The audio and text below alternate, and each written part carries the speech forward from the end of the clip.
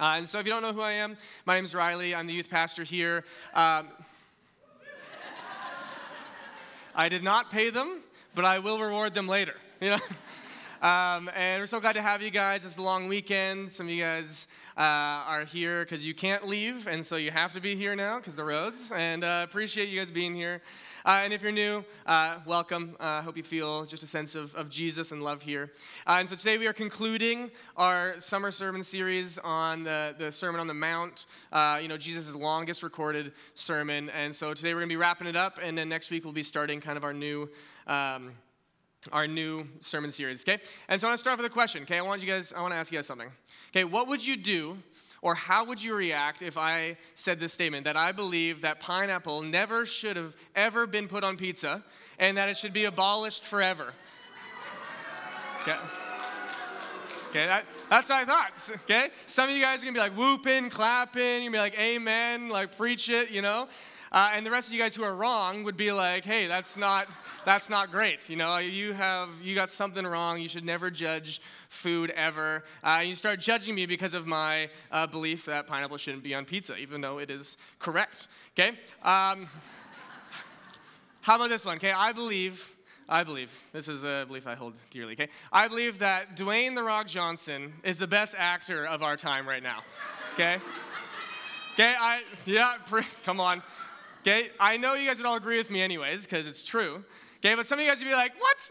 No way. You're going to be like, have you even seen this? Like, did you know that actors don't need to have muscles? You'd probably be asking me that. Like, have you seen this guy act? You'd be like questioning, everything about me, all of my opinions and beliefs now, because you're like, this guy is a little cuckoo kind of thing. Like, what's wrong with him? Okay, and that's right. You guys would all start judging me, okay? I do love Dwayne. Actually, I got a gift. It's in my office downstairs. It's like almost a life-size cardboard cutout of his wrestling days, okay? Some of you OG fans out there in his wrestling days, okay? But this is something we do every day, right? We judge people. Okay, we judge people based on the food that they eat. We judge people based on what they like and don't like. We judge people on the way they dress, on the way they walk, the way they talk. Okay, we judge people, right? It's a very human thing to do. It's something we do all the time, whether we even know it or not. Okay? And especially in church, we may think that, church is a great place, but there's a lot of judgmental things here. Okay, there's one musician I listened to, and this is one of his lines. He said, "Church is where I found God, but it's also where I learned to judge." Okay, I've heard a lot in my short life that a lot of people, non-Christians, are like, "Hey, I'm not going to go to church because the moment I walk in there, people are going to start judging me based on my appearance or the clothes I wear. I'm wearing a hat." Or they're going to judge me because they know some of my past and know that I'm no one who deserves to be loved in that way. And they're like, so I won't go to church because I know I'm going to be judged so much there. Okay, and it can be true. Church can have some of the judgiest people in the world. And it's not a great thing. I don't know where we got that from. Okay, I don't know if it's like a Pharisaical way of thinking of the righteous, higher than thou. Okay, I don't know if it's from, being like, oh, we know Jesus, and then we've twisted it in a way where we're like, oh, because we know Jesus and other people don't, we are better than. Maybe it's a misunderstanding of what judging someone looks like. Okay, I don't know where we got this kind of judgment kind of label, but it's not good. It's not something that the church should be known by. It's not something that Christians should be known by. Okay, it's not something that should be attached with Jesus, because that's not who Jesus was. Jesus did not judge people in that kind of way. And so what does the Bible tell us about judging? How can we judge people correctly? Okay, that's where we're going to land today. So if you have your Bibles, you can open up to Matthew chapter 7, verse 1 to 5. Okay, and we're going to slowly break it down. So we're going to read the first two verses. They'll be on the screen. It says this: "Do not judge others, and you will not be judged. For you will be treated as you treat others.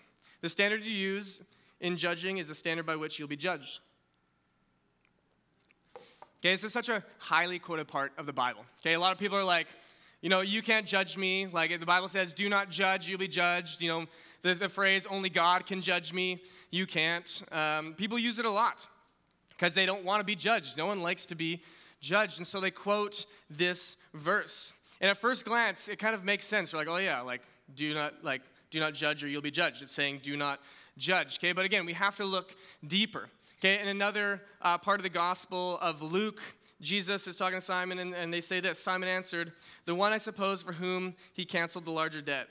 And he, Jesus, said to him, "You have judged rightly." Okay, so we know in this passage that there is a way that we can judge someone rightly. And so we ask, we're like, oh, it says do not judge over here, but it says you have judged rightly over here. We're like, is the Bible contradicting itself? No, by no means is. Okay, this is something that we can do that's dangerous, is we take things out of context, or we don't fully expand ideas and read the full passage before we kind of make a statement, okay? It's something we got to do. It's called a proper hermeneutic. Can you guys say hermeneutic? Pretty good, okay? I do that with my youth to make sure they're, one, awake, and two, listening. And usually they're pretty bad. They'll say like hermenumnu, and you're like, okay, close enough. I'll take it. Okay, but we need to have a proper hermeneutic of these passages. That means we have to understand the context. We have to understand the full reason, the heart behind what Jesus is saying, because that is when it gets dangerous, and we can start taking one verse, taking it out of context to say certain things we want it to say, even though it actually doesn't do that. And so we need to understand this passage in full context to know its meaning. Okay, so in this context, Jesus is saying that he's not forbidding us to judge others. Okay, however, this passage, as one commentary puts it, is concerned with the fault-finding, condemnatory attitude, which is too often combined with a blindness to one's own failings. So this passage cannot be used to say, no one can judge me. Okay, it's an incorrect way to interpret this scripture.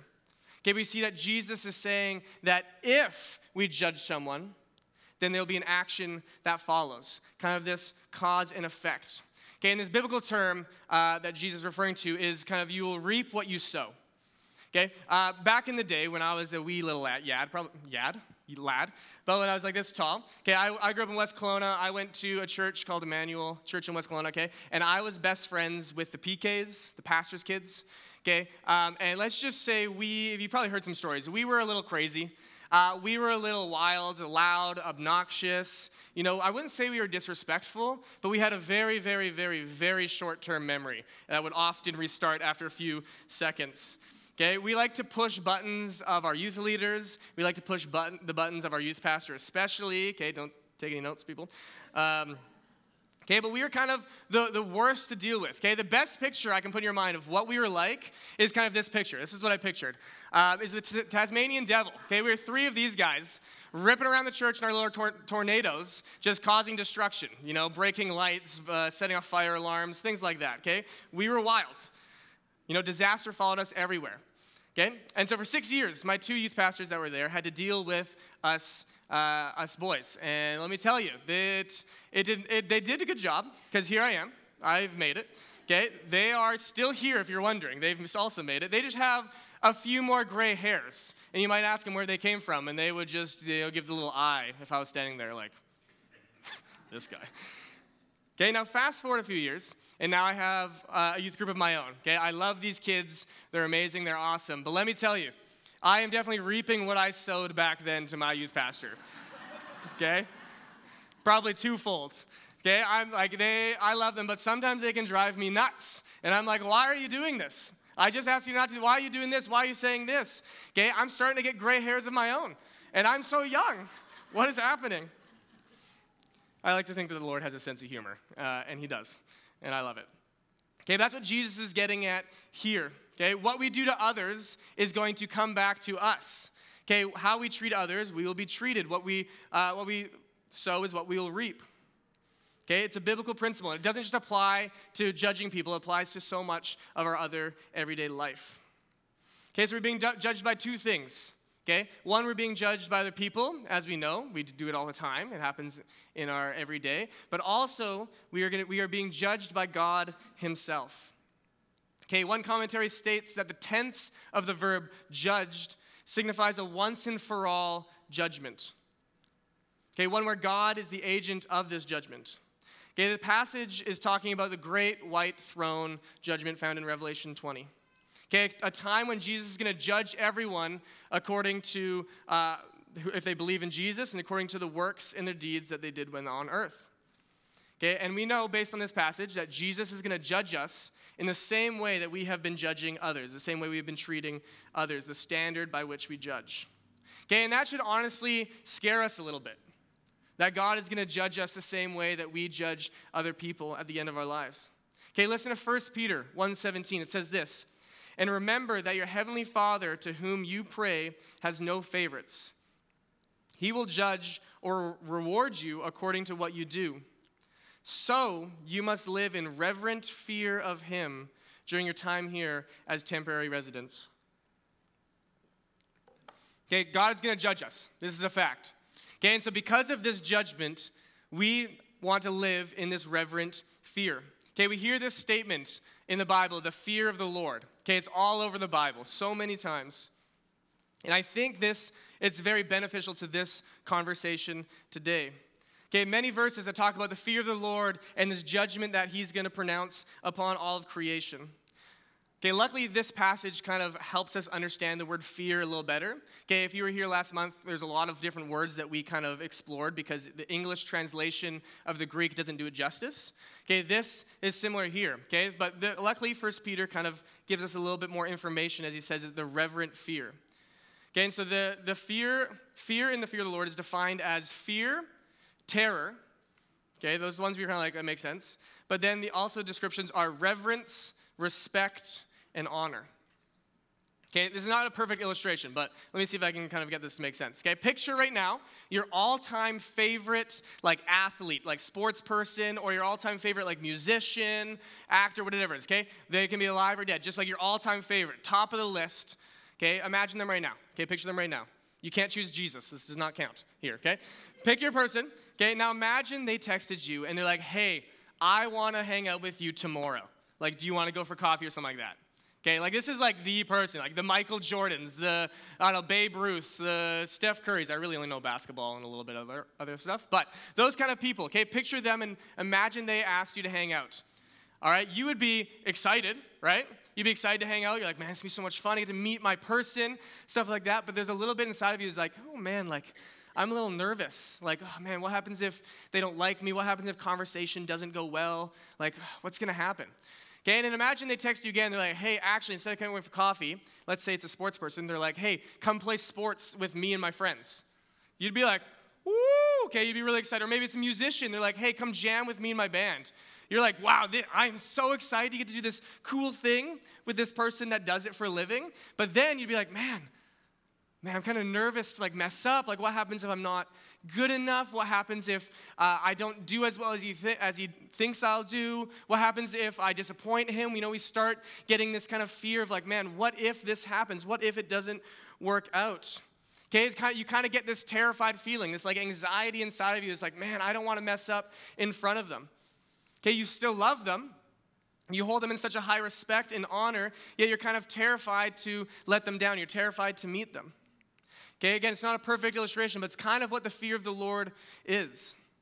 One commentary writer puts it, and he says, "This is not the cringing fear of a slave before a master, but the loving reverence of a child before his father." Okay, it's this respect, this honor, this reverence. Okay, remembering that he is God, that he is the guy who created the universe. Okay, and the scribes, when they wrote the Bible, okay, before they wrote the name of God, they had to wash themselves fully. And then even then, before they wrote, when they wrote his name, they didn't even write his full name because it was too holy. Okay, they removed the vowels in Yahweh. That's how holy this God is. Imagine having that kind of respect for a God, for our God. Okay, our holy fear grows proportionally to our comprehension of God's glory. But the opposite is also true. We will diminish his greatness, even to the point of human limitation, the less we fear him. Okay, nowadays in our world, we have minimized God. Okay, we have minimized him to our human ability to understand and standard. Okay, we've minimized him through, books, illustrations, videos, memes, okay, jokes, costumes. We've minimized God into something that we can understand, and we have elevated our mortal man instead at his expense. Okay, we do not fear God like we should, church. We have lost our respect and awe and fear for him. We don't fear how powerful he is anymore. We don't fear how great he is. We don't fear him when we willingly sin against him. We don't fear this God. We treat him like he has no power, like he actually doesn't care what we do or how we act or what we look at or things that we do. Okay, how terrifying is it to be in that place of apathy? To think that we can completely understand God in a way where we have begun rationalizing our sin and being like, it's okay because God just loves me. You know, that's what we understand about God. We don't think of him as a great and powerful God. We think of him as a convenient friend. How can we become comfortable with God? Okay, this is a God that created the entire universe. Okay, think about it. He created the entire universe, galaxies, space, Earth, the tiniest thing on this planet. Okay, he's the one who has seen the beginning of time, and he's the one that will see the end of time. Okay, he's the one that continuously offers us and people grace and forgiveness, even though he knows that they will never choose him in the end. Okay, he's a God who's taken our sins, okay, and our people's past sins, and all the way for the future, taken them on himself. Okay, what God can do that? What God can take on the sins of what we do and put them on himself, and then willingly die on the cross in our place. Okay, if we think we've comprehended that and understand that and be able to rationalize that, that's terrifying. Okay, it's the God that defeated the one thing that was final, death, is now risen and alive. Okay, the one who did all that, yet he looks at us and our little problems we have in life and he cares immensely. How crazy is that? How can we ever get to a place where that doesn't terrify us? That this God does that and cares for us that way? How can we ever be apathetic towards someone like that? We should fear him. Okay, this fear isn't one where we are scared to come close to him. No, this fear should drive us towards him, a fear where we don't want to be apart from him. I don't want to be separated from God. I don't want to push him away. I don't want to keep him at arm's length so he doesn't know what I do. I want to be close to him. I want him to be close to me. It's our love for him that makes us run towards him and fear being apart from him.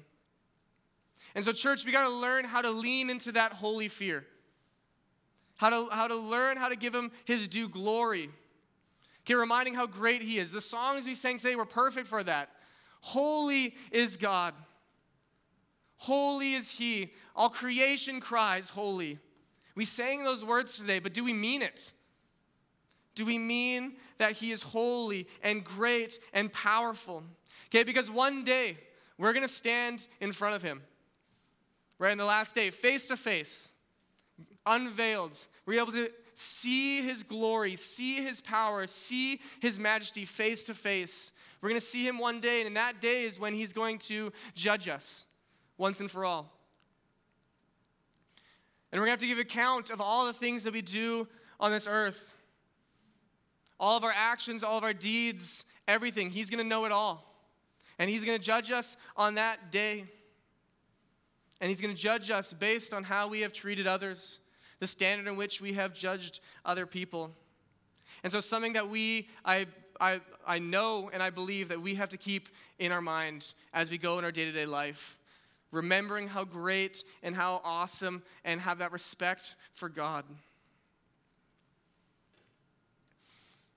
Okay, and so we're going to continue reading the passage, verse 3 to 5.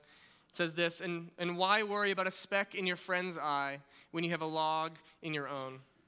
How can you think of saying to your friend, let me help you get rid of that speck in your eye, when you can't see past the log in your own? Hypocrite, first get rid of the log in your own eye, then you will see well enough to deal with the speck in your friend's eye. Okay, I love this. Jesus is using a hyperbole to help people understand. Okay, and I love this because he uses things that he used. Jesus was a carpenter, right? And Jesus uses kind of carpentry illustrations to help people understand, okay? Because a speck in the Greek means a tiny splinter of wood or straw, okay? Something that Jesus would have been well versed in, okay? A log also literally means a beam or a rafter, okay? These are things that Jesus used every day that he used to illustrate and teach people. And I love that. And Jesus is building off this idea that we shouldn't judge people, but is now adding kind of this clause to it. What he's doing is he's exposing our tendency to see the faults in someone else without seeing the same one in ourselves. And he also heightens the severity of someone who does this, okay? Right in this passage, he calls a believer who does this a hypocrite, okay? Nowhere in the New Testament does Jesus ever refer to a believer as a hypocrite. Okay, it's always to do with the people who are his enemies, the Pharisees and stuff like that. But in this moment is the only time he reserves this name for a believer who does this. That's how strong this is. Okay, saying that it's hypocritical that we could help someone with a fault in their own life when we ourselves have the same or a greater fault. Okay, it's kind of the idea of when you're on an airplane. They're doing the safety instructions. They have the seatbelt that doesn't actually belt into anything. They have the masks, and they're like, here's how you put them on. They do the thing. I've actually never put one on. I don't know if I could do it. But they always say, hey, before you help someone else, make sure you put yours on first, and then you can help other people's. Okay, because they're saying this because they know that if you are not helped, if you're in need, then you won't actually be able to help anyone else. Okay, and so they're saying, hey, help yourself first, and then once you do that, then you can help other people, because they know that that is the way that you're actually going to be able to help people. Okay, imagine trying to take the speck out of someone else's eye when you literally have like a log in yours. Okay, you're going to be like digging around in there. It's not pretty. You're not going to do a good job. Okay, we can do more damage than a speck of dirt in the eyes if we approach others with impatience and with ignorance. Okay, so in this passage, Jesus is teaching his followers that they need to see clearly before they can help others. And so in the context, he's saying that before we can judge others, we actually have to judge ourselves, this self-judgment. Okay, he did just that. Jesus did just that in John chapter 8. Okay, Jesus was teaching at a temple, a bunch of the Pharisees, and the Pharisees came up and they threw a woman at his feet, and they said, Jesus, this woman was caught in adultery. Okay, and they're like, the law requires us and says that the consequence is that we will stone her. They're saying, so what should we do? And Jesus kind of goes and starts drawing in the dust on the ground. And they're like, Jesus, what are we supposed to do? The law requires us to do this. Can we do it? Should we do it? And Jesus continues to draw. And eventually, he stands up and he says, okay. He's like, he without sin can throw the first stone. And then continues to draw in the dust. And then one by one, each of the people left until there was no one left. Okay, these people had already judged her. They deemed that she deserved death. Okay, they didn't look at themselves. They just saw her and said, she is in sin, so we need to judge her. This is the consequence of her actions, as she receives death. Okay, but Jesus turns it on them and says, hey, you have sin in your life too. And if you don't think you have sin, then you can throw the first stone. But each of them, as they looked upon themselves, realized that each of them actually deserved judgment, and the same judgment as she deserved. And so one by one, they walked away, because none of them was without sin. Jesus made them see the log in their own eyes. Okay, it's like this.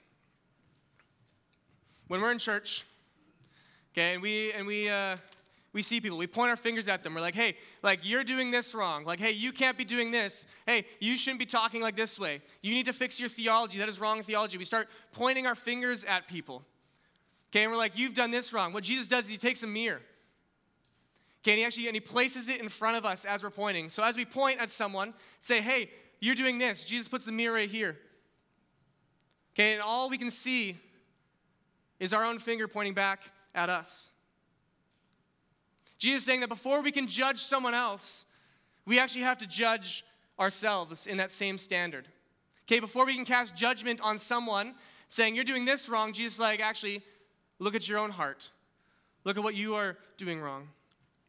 Okay, we talk to someone, we're like, hey, this person seemed really shallow. I tried to talk to them. They didn't really want to talk to me. They seem annoyed. I don't think they like me, so, I'm not going to like them. I'm going to have a bit of a aggression against them. Okay, Jesus puts the mirror in front and says, why don't you care about loving my sheep? Okay, we point out to people like, oh, they should be dressing this way. It's Sunday. We got to wear our Sunday best to church, but they're showing up in dirty clothes and hats. And, they shouldn't be dressing that way. Jesus points the mirror back at us and says, why do you care so much about outward appearances and not the state of the heart? Okay, we point our fingers like, oh, these people have been asking me to serve over and over and over again. Don't they know that I've already served? I've done my time. I don't need to serve anymore. Why? How dare they keep asking me? And Jesus turns the mirror at us and says, why have you grown apathetic to my call to serve the church? That person has done so much wrong. They shouldn't be here. They don't deserve to be in church because I know what they've done. Jesus turned at us and says, how many times have you willingly turned your back on me and sinned against me?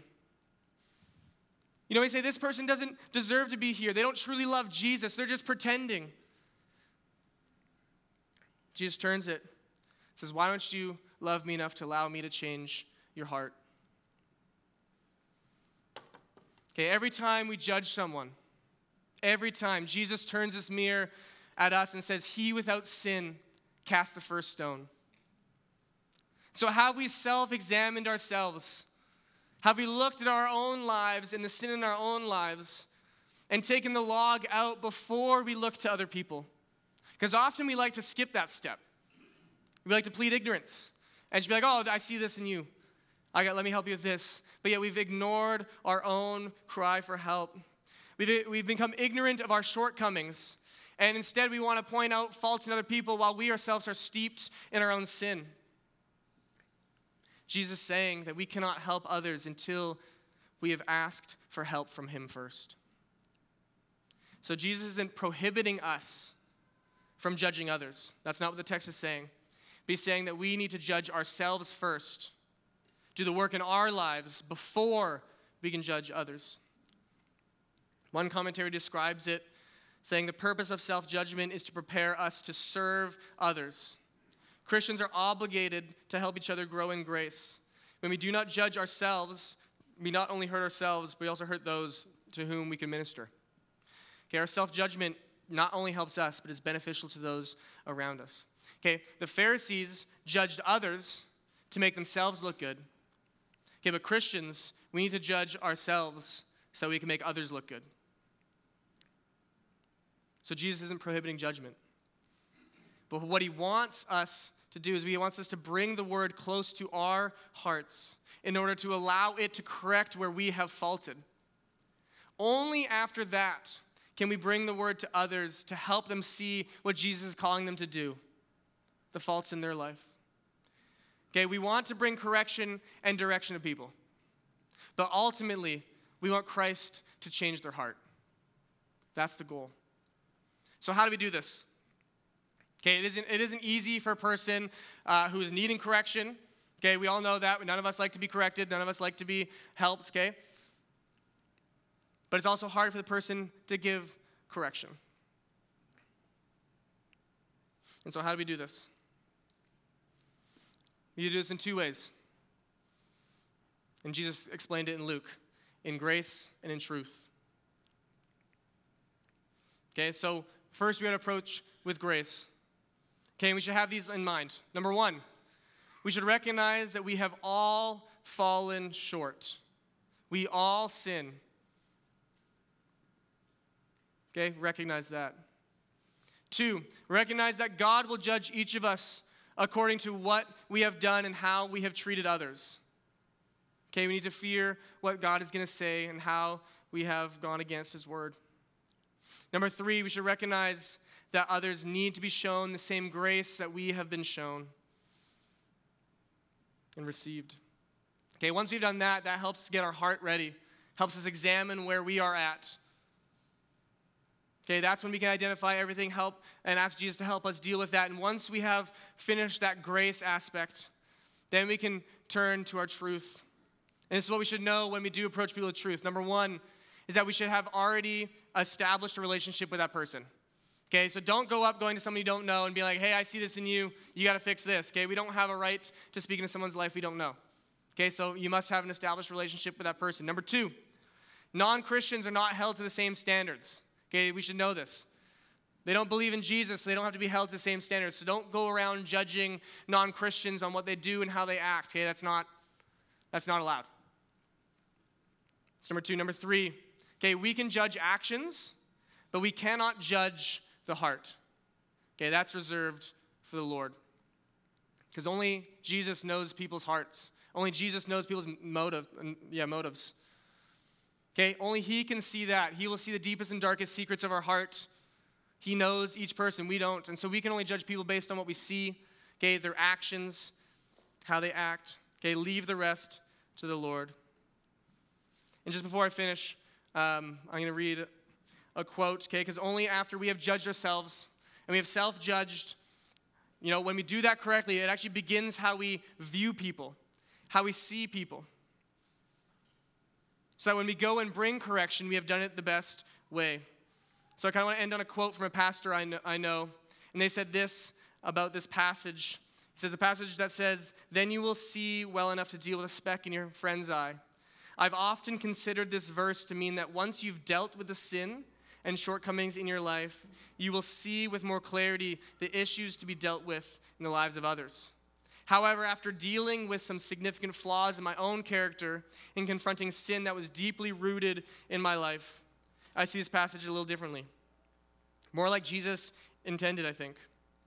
Once you have dealt with the significant issues in your own life, you realize that the perspective you gain isn't only clarity with which you see others' shortcomings, but also the mercy, compassion, grace, and love with which such things ought to be addressed. When we deal with it in our own lives, we realize that everyone deserves grace. Everyone deserves compassion. Everyone deserves love. And it's only there that we can help bring correction to people in a loving way. And so today I want us to respond. Okay, we aren't going to go around judging people, helping point out people's specks and stuff like that. No, we're going to start with some self-judgment. So first, if there's anyone in this room that's like, you know what, after listening to this and, Jesus has been working on my heart, like I want to give my life to Jesus. I want to say that he is Lord and to accept him. Okay, I just want to give that opportunity for anyone. So if anyone would like to give their lives to Jesus today, if you just want to give me a little wave, I'll pray for you. Yeah, see you. Yeah, I see you. Awesome. Pray for you as we finish. Okay, now let's respond, church. Okay, maybe you need to grow in your reverent fear of God. That you've realized that you have minimized God's glory. That you've brought him down to your own human understanding. That you don't fear him at all. And so maybe today you should take a few minutes and ponder upon him. Ponder upon what he's done, who he is, everything that he's done and that we know in the Bible. So you can bring yourself and tell yourself that he is a great God and that he is holy and deserving of all the praise. And how you need to fear being apart from him. Maybe that's you. Maybe you need to ask God to help you self-judge yourself correctly. Taking time to ask the Holy Spirit, be like, hey, where have I faltered? Where are my shortcomings? Where have I let sin into my own hearts? And just ask the Holy Spirit to bring to light those things so that you can work in your own heart. You can judge yourself and bring you right before Jesus. Okay, so maybe that's you. Maybe you gotta take a few moments and ask the Holy Spirit what needs to change. Okay, maybe you need to see how you've been judging others recently. Reflecting of how you treated others today, this week, this month, this year. Recognizing that maybe you haven't been fair in your judgments, that you haven't been Christ-like, that you've been pointing out specks when you have logs in your own. And so maybe it's time to ask for repentance and forgiveness, saying, hey, Lord, I'm sorry for doing this. And maybe it requires you going to that person and asking for forgiveness. I'm also going to invite the prayer team up to the front. So if you need prayer or anything, please come up. And so would you guys stand with me if you're able to? Okay, because church, we want to respond to Jesus. I say it every time and I'll say it every time again. I do not want to leave here the same. Because that's me encountering Jesus that is not the real one. Because there's no way that we encounter him and leave this place the same. And so let's encounter him. Let's do the work in our hearts. Let's put in the works.